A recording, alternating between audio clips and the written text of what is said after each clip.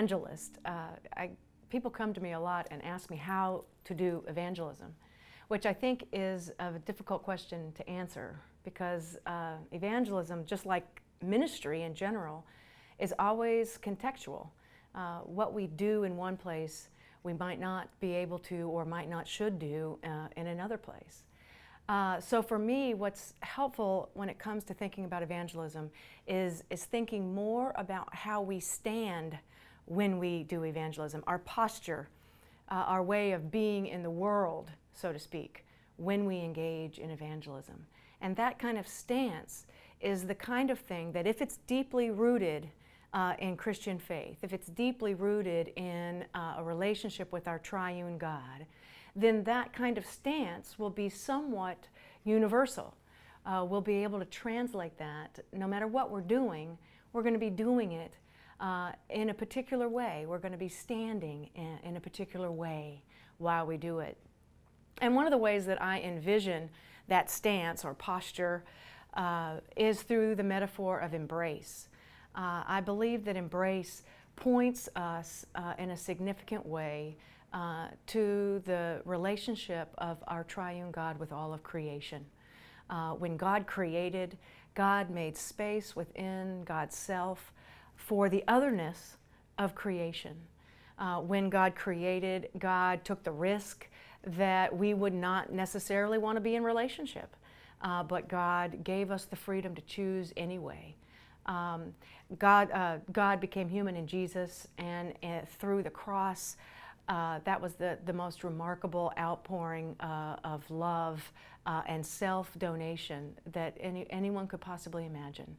And the metaphor of embrace is rooted in that kind of concept.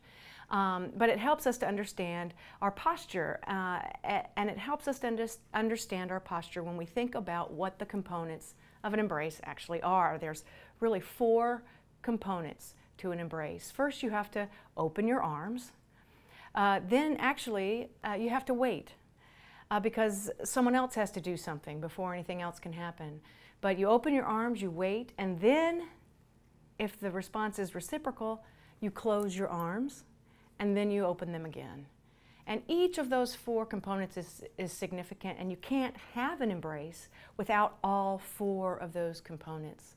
And when we open our arms, what we're signaling is that we're making space within ourselves for the other person. We have moved back, so to speak, from our own boundaries in order that they might step in. But we've also, in opening our arms, reached out to them as well. So it's it moves in both directions, so to speak. So we open our arms, and then we have to wait. Because for an embrace to happen, there has to be reciprocity. The other person has to open their arms as well. And waiting can seem like the hardest part, but it's actually, and it is sometimes, because we're not inclined to be patient. But we have to wait, and waiting provides the space for the Holy Spirit. The Holy Spirit can only move when we step out of the way, so to speak, and allow the Spirit to work. And waiting does just that. Enables the Holy Spirit to work within us. It enables the Holy Spirit to work in the other person, and it enables the Holy Spirit to work between us and the other person.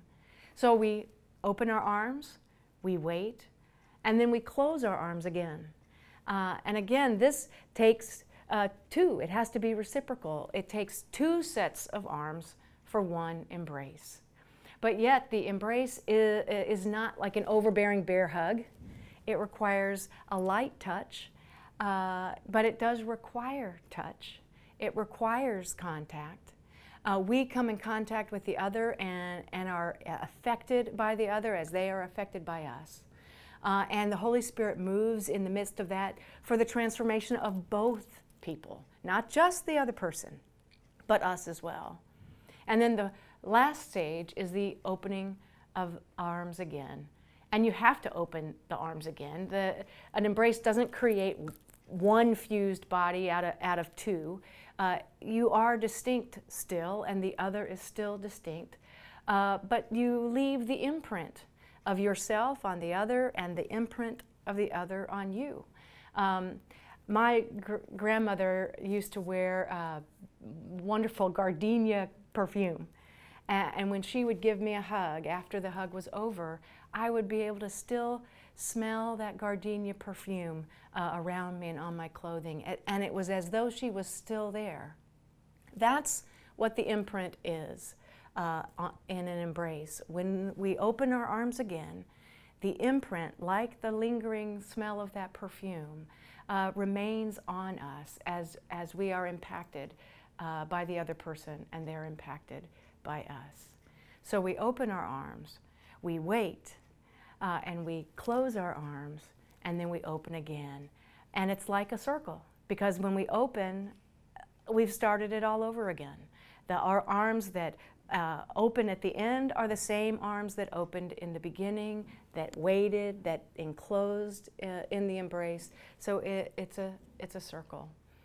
This is a valuable metaphor for me, particularly because of the world that we live in, where there are a lot of fractured relationships, fractured people, a lot of polarities and polarizations, a lot of walls. But the gospel isn't about walls. The gospel is about space, space that has been created in the very self of God, God's self. He has created space within himself for each one of us. And so the gospel is about creating space, space for the Holy Spirit to transform us, to transform others, to heal, to redeem, to save.